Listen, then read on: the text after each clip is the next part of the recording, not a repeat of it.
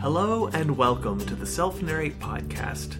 My name is Brandon. And I'm Jaron. The Self-Narrate Podcast is a production of Self-Narrate, a organization that is devoted to helping people to develop and share their personal stories. This week on the Self-Narrate Podcast, we are sharing the story of Katie Hyson, who shared their story at one of our Story Summit events at Heartwood Soundstage, which is a co-production between Self-Narrate, Guts and Glory GNV, and the Conch. So when I was first invited to tell this story here, I felt really conflicted. I love storytelling. I've used it my whole life to laugh at the things that are hardest to face. But it's been a year and a half, and I can't do that with this story. I can't use humor to soften it for you or for me, and that makes it terrifying to share. The truth is that I don't talk about H to anyone except my husband to explain why some days I'm distant or quiet.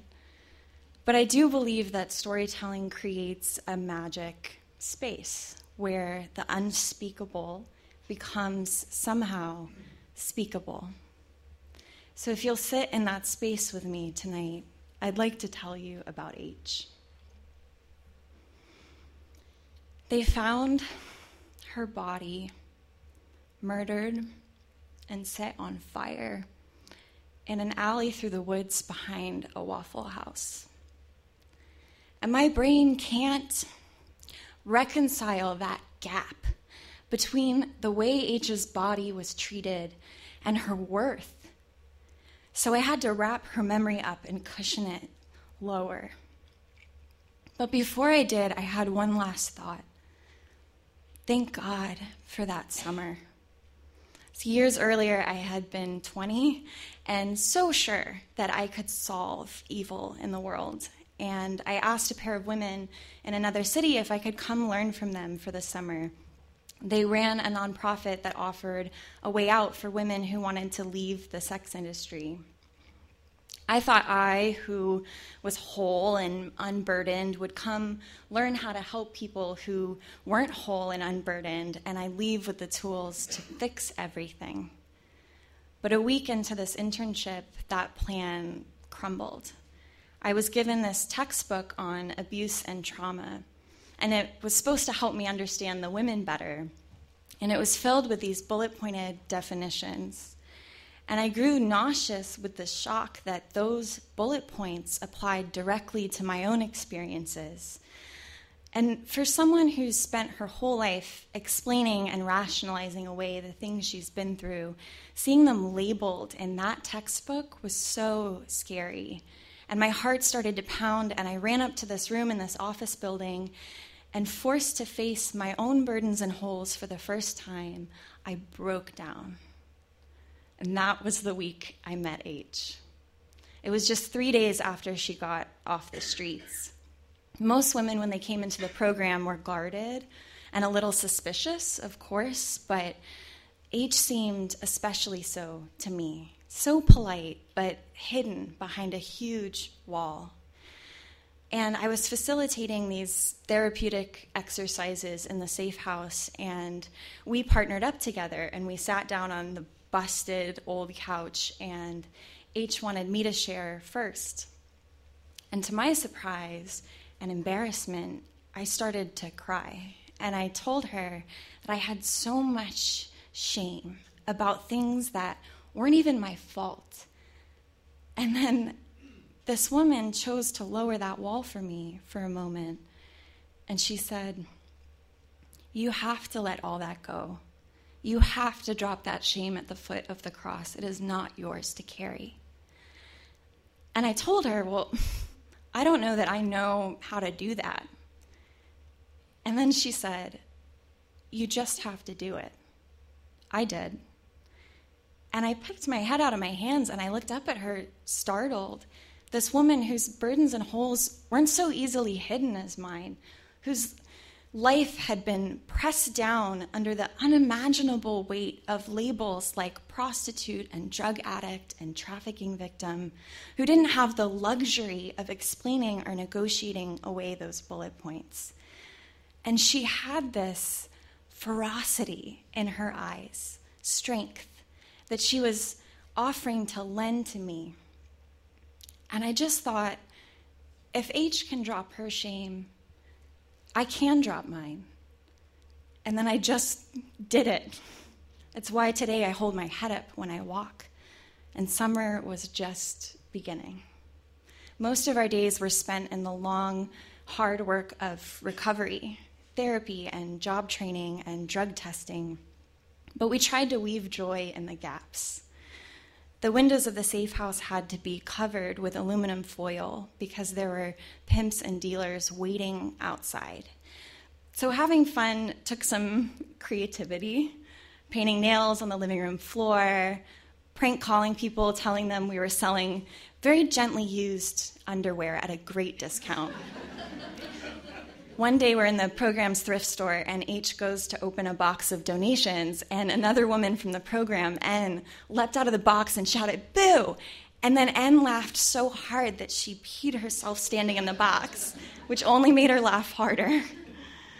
We didn't have the privilege of being in a neighborhood where it was safe to walk around the block, and our bodies were getting really restless. So one day I surprised the women by taking us to a Zumba class, and they could not stop laughing. And they leaned over and whispered that what these upper middle class ladies were doing was remarkably similar to what they were paid to do in the clubs. And we just shook our hips and laughed, and it was glorious. We hunted for these carefree moments.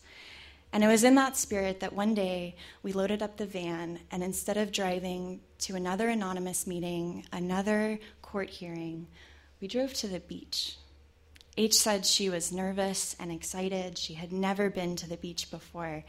And she kept wringing her hands and jiggling her foot the whole way there until we walked up to the shoreline. And then she grew very still. And I could see her eyes reaching for the farthest point on the horizon. And she just said this quiet, "Wow." And I asked her, "But wait, didn't you live near the beach for a while?" And she said, "Right across the street. I never left the hotel room. I was always kept drugged." And I pictured this woman with her determined eyes and her childlike awe, unable to look at anything but a hotel room ceiling, the beach 100 yards away, but totally inaccessible. And I just said a quiet, "Oh." And I stared at the sand under her feet for a minute, and then I said, "H?" "Yeah," she said. "I'm really glad I get to be on the beach with you today." And then she looked over her wall and over mine and right into my eyes, and she said, "Me too." She wanted to collect shells, so I spent a long time hunting for a good one, a special one. And I finally brought one back to her with its iridescent purples and blues. And she already had too many to carry. Her hands were overflowing with all those broken little white shells. And she was smiling into her cupped hands, and she said, "Aren't they beautiful?" And I didn't have the heart to tell her, those are the shells nobody wants. So I just pointed to a small one with a hole in it. And I said, "Oh, you could make a necklace out of that one." And she lit up. She said, "Really?" And we were loading the van back up, and I asked her what she thought. And she said, "It was the most beautiful thing I've ever seen." And when most people say that, that's just a hyperbole. But I could tell when she said it, it was a pure truth for her. She leaned between the seats, and she was straining against her seatbelt so she could stare through the windshield at the horizon until we pulled away. At the end of summer, we held a banquet for the women, and the staff spent all day gathering roses into jars and stringing fairy lights, and all the women picked out a dressy new outfit from the thrift store. And when H arrived, we started cooing how beautiful she was, and with total sincerity, she threw her shoulders back, shook the hair from her eyes, and said, "I know." After the banquet, I went to say my goodbyes to the women, and H hugged me, and she said into my ear, "You know we love you."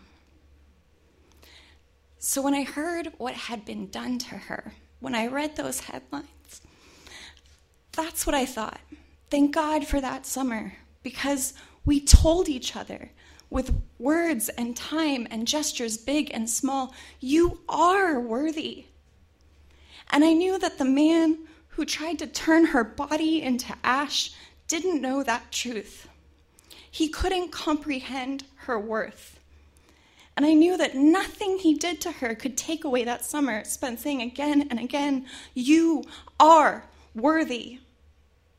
And I knew more than anything that her body was fragile, but her worth was untouchable. Yes. This is what H taught me, that we are all, you and I, those broken little shells with the holes in them.